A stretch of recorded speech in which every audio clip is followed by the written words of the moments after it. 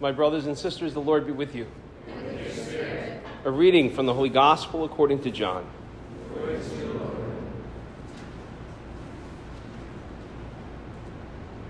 At that time, Jesus revealed himself again to his disciples at the Sea of Tiberias. He revealed himself in this way. Together were Simon Peter, Thomas called Didymus, Nathanael from Cana in Galilee, Zebedee's sons, and two others of his disciples. Simon Peter said to them, "I am going fishing." They said to him, "We also will come with you." So they went out and got into the boat, but that night they caught nothing.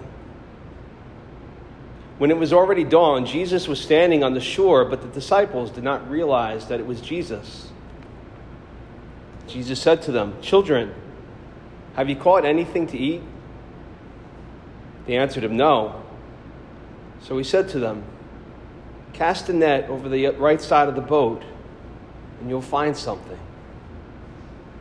So they cast it, and were not able to pull it in because of the number of fish. So the disciple whom Jesus loved said to Peter, "It is the Lord." When Simon Peter heard that it was the Lord, he tucked in his garment, for he was lightly clad, and jumped into the sea. The other disciples came in the boat, for they were not far from the shore, only about 100 yards, dragging the net with the fish. When they climbed out on the shore, they saw a charcoal fire with fish on it and bread. Jesus said to them, "Bring some of the fish you just caught." So Simon Peter went over and dragged the net ashore, full of 153 large fish. Even though there were so many, the net was not torn. Jesus said to them, "Come, have breakfast." And none of the disciples dared to ask him, "Who are you?" because they realized it was the Lord. Jesus came over and took the bread and gave it to them, and in like manner the fish. This was now the third time Jesus was revealed to his disciples after being raised from the dead. When they had finished breakfast, Jesus said to Simon Peter, "Simon, son of John, do you love me more than these?" Simon Peter answered him, "Yes, Lord, you know that I love you." Jesus said to him, "Feed my lambs." He then said to Simon Peter a second time, "Simon, son of John, do you love me?" Simon Peter answered him, "Yes, Lord, you know that I love you." Jesus said to him, "Tend my sheep."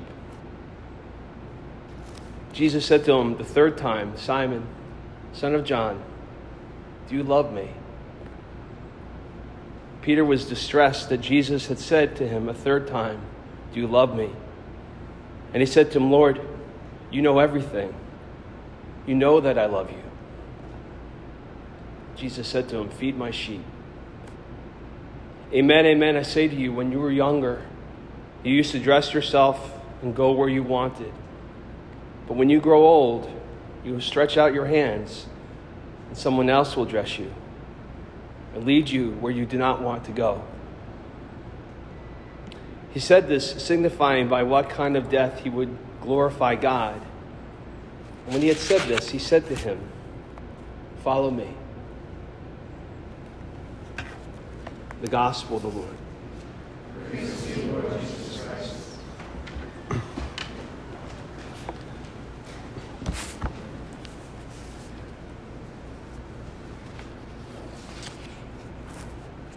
Over the last few weeks, some friends of mine have been posting pictures of themselves online returning to the places that they went to college, but this time with their children who are visiting and trying to decide whether they want to attend these schools themselves. And that's quite a brutal realization that you're now the age of your parents when you went to college, but you'll learn that in time. But apart from that, it was interesting to see and just read the reactions of people, seeing them posting pictures of buildings that they had lived in, statues that they had passed by during their time that still make up the landscape for students today. Even shots of academic buildings or libraries, which despite the passage of time and advancements in technology, still look pretty much the same as they did decades ago. Most people who go through this experience of going back to places from their past find that the different sights, even the smells of some of the buildings years later, can unlock a whole flood of memories almost instantly. And it can happen to any place that made up part of your life, whether it was a house that you grew up in or a neighborhood that you lived in before you moved. Or maybe the place you went to elementary school, as you find the classrooms where you spent your formative years of childhood, which seem so much bigger then than they do now. Or maybe the fields you learned how to play a particular sport and practiced and played your first games. It's been a few years for me since I've stepped foot on the campus of DeSales University where I went to college. But every time I have, it's been an incredibly unique experience for sure. While the number of buildings has probably doubled since I graduated in 1995, every building that was there over 25 years ago is still standing, and most of them haven't changed that dramatically. And it can be really strange seeing some buildings somewhat frozen in time down to the curtains and furniture still being the same. But what's more fascinating to me is going back to these places, you can't help but find yourself revisiting a younger version of yourself.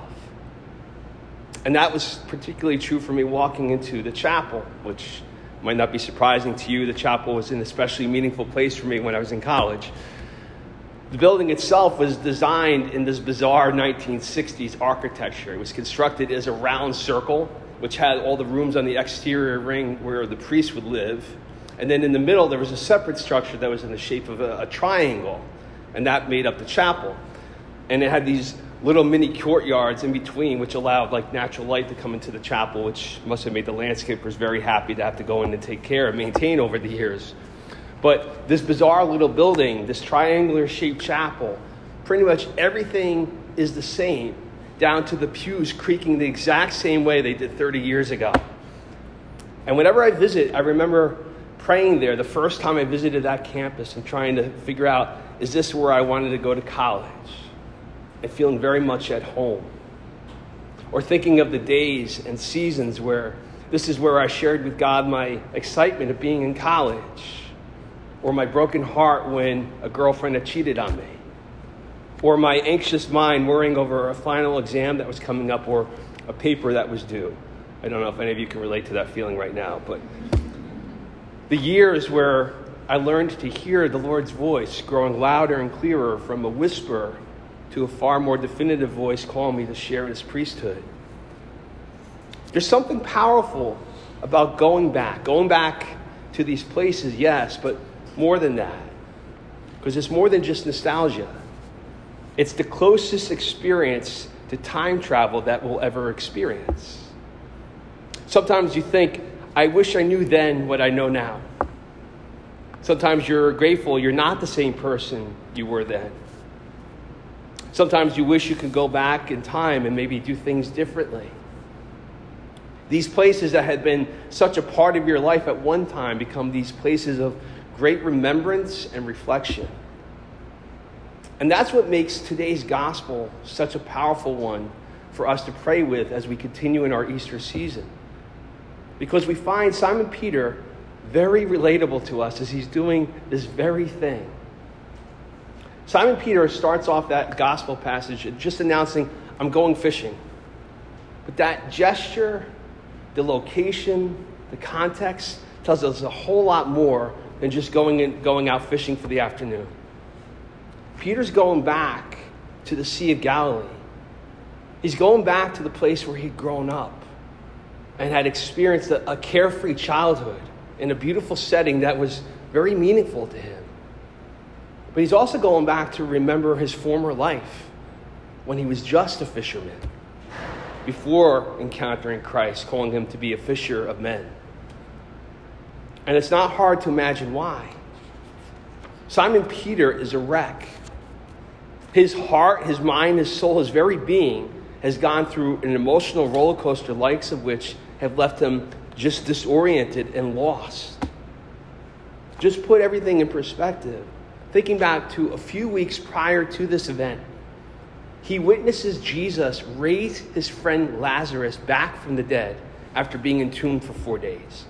Peter was there when Jesus calls Lazarus out of the tomb and witnesses this exhilaration and shock of his family and friends, who instantly moved from inconsolable weeping to now terrifying joy. Peter is there days later when Jerusalem, all these people are cutting palm branches down as Jesus is entering the city, and they're calling him the Messiah, the one they've been waiting for centuries. A confirmation of all the hopes and dreams, the years that he had followed Jesus, was being ratified for him as the crowds were chanting Hosanna. And yet, in a matter of a few days, things would change dramatically. This Passover meal, something that traditionally families celebrated together. Peter would find himself with Jesus and the other 11 who had become his brothers in a family unlike any other.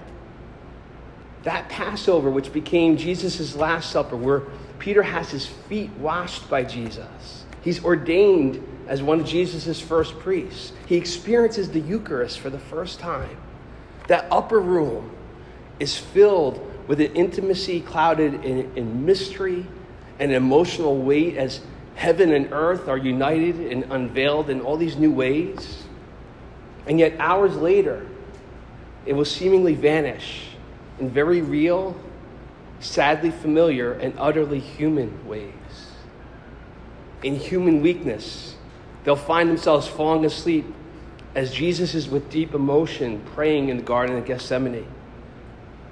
He wakes up and he witnesses the evil betrayal of one of his brothers, Judas, as Jesus, the one that Peter and everyone else he thought loved, is being betrayed by him. And as the madness begins to spin out of control, Peter goes from his very human impulse to defending Jesus by grabbing a sword, which results in the guard's ear being sliced off, that Jesus has to pause his arrest, miraculously heal the wound, and fraternally correct Peter, reminding him of all that he had taught him, all that he had called Peter to hours later, Peter fulfilling Jesus' prophecy that Peter himself would deny 3 times even knowing Jesus. That moment of revelation, as Peter spoke those words of denial, takes place just a short distance from where Jesus suffers abandonment, abject evil, lies being leveled at him, beginning the horrific torture, followed by the humiliating and excruciating death of Good Friday. And even though Peter has now seen the empty tomb and he's encountered Jesus risen from the dead twice over the course of a week, he's feeling lost. Therapists today would say that's been a lot to process. Where does he fit in? Does he anymore? Does he even belong with the others? Jesus had called Peter his rock, and he's certainly not feeling that sturdy or secure in himself. So Peter's going back to a time and a place where he did feel secure about himself, where he knew who he was, what he was capable of. He's going back to the Sea of Galilee, back to fishing. Peter finds what so many of us find. We can go back there physically, but we're not the same person anymore. Those memories might be consoling to experience, or perhaps a distraction from what we're going through right now. But so much has changed. So much has happened since. And that's why the gospel is so powerful. As Peter announces he's going fishing, the inner circle, probably the closest of his friends from the 12, men who also knew this sea and knew this life and shared those early memories, they invite themselves to come along. And what happens next is they don't simply revisit a familiar place and do familiar things. They find themselves reliving a pivotal moment in their life in which everything changed for them. They spend this night fishing and they catch nothing. So all those emotions that they had, which drove them to return to this place, are now coupled with further exhaustion and probably frustration. And then this voice calls out from a man on shore, inviting them, put out the net again, one more time. And it results in this catch of an abundance, this miraculous catch. And that was precisely what happened when Jesus had first called Peter and these men to follow him back at the beginning of the Gospel of Luke. It's not time travel, though. Simon Peter's not the same man he was that first time that happened, when he fell to his knees and said to Jesus in response to that miraculous catch, "Depart from me, Lord, I am a sinful man." Words that were uttered out of shock and awe of what he had just experienced. No, on this particular day, he's probably remembering those words. But this time, Peter can't say anything. He's remembering how he's proved that true. I am a sinful man. And that's why he was going back there in the first place, back to where he probably thought Jesus should have left him in the first place. But Jesus didn't make a mistake. Peter did. Peter made a lot of them, to be sure. But Jesus didn't make a mistake in calling Peter to follow him. And he won't allow Peter to hold himself captive to those sins, to those mistakes. He doesn't want Peter to remain hung up on his past, whether the distant one that he's romanticizing or the more recent one that he's holding on to and holding him hostage from experiencing the joy of Jesus' resurrection from the dead. And that's precisely what Jesus is addressing as he asks Peter 3 times, "Do you love me?" As Peter observes about Jesus, you know everything. But Jesus wants Peter to know that the love Peter has for Jesus wasn't something in the past. To know the love that Jesus has for Peter isn't either. So he lets Peter confront his 3 denials with 3 confessions of love. And it's in that confession that Peter's going back to this place goes from maybe running away from his mistakes or escaping to a simpler time in his life, to remembering when his life was changed on the Sea of Galilee. And now that Jesus is risen from the dead, he who was dead lives forever, is constantly making all things new. Peter is redeemed and he's transformed by following Jesus. And now the mercy and the forgiveness that Jesus first poured out on them on Easter night and commissioned them to go and offer in his name, now Peter is able to accept that himself and recognize the urgency for him and the 12 to follow Jesus' example, to follow his commission to go out and do the same. Jesus' final words in today's gospel, first directed to Simon Peter and the others, are spoken in the present tense. Follow me. It's important to recognize our past, to even sometimes go back there and remember the good and the bad. But Jesus' resurrection isn't just a historic event that took place 2,000 years ago. He's risen, and he continues to say, follow me. And when we do, that's how Jesus truly becomes the way, the truth, and the life for each of us. Follow him, secure in our identity as God's beloved sons and daughters that we received in our baptism. Follow him to this altar to receive Jesus' body, blood, soul, and divinity in the Eucharist to nourish us on our journey. Follow him even when we stumble and we fall and we don't feel worthy to anymore. But going to him and confessing our sins and receiving his absolution and forgiveness in the sacrament of reconciliation so that we can get up and resume following him and continue to witness to the world how Jesus continues to make all things new.